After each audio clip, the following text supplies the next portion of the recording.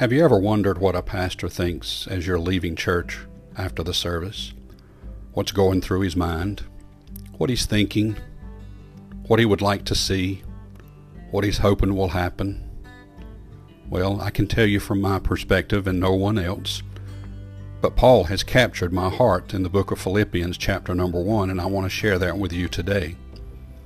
Chapter 1, verse 21, "For me to live is Christ, and to die is gain.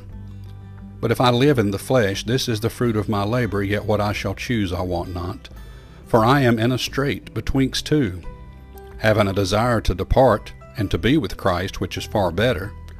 Nevertheless, to abide in the flesh is more needful for you.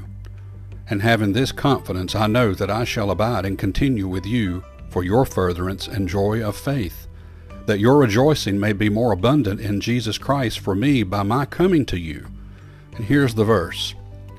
"Only let your conversation be as it becometh the gospel of Christ, that whether I come and see you, or else be absent, I may hear of your affairs, that ye stand fast in one spirit, with one mind striving together for the faith of the gospel." What is he saying? And what am I thinking?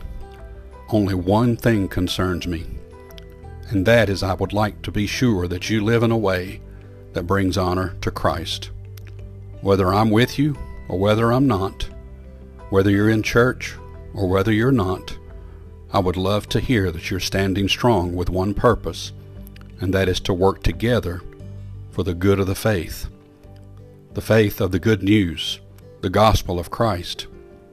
That no matter where you are, no matter where you stand, that you're standing on Christ, that you're standing on God's Word, that as you depart the doors of the church, the message meant something to you, and that you remember it, and that you begin to share it, that you give the message legs and arms and hands and feet, and you carry those words out to where others can hear it.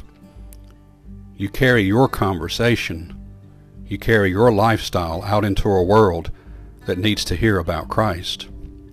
So what am I thinking? I'm thinking and praying and hoping that what I've done today made a difference, and that you want to take it and go make a difference in somebody else's life. We're doing this together, and we're doing it for one purpose, and that's for the cause of Christ. Now you know what I'm thinking. May God bless you and have a wonderful day.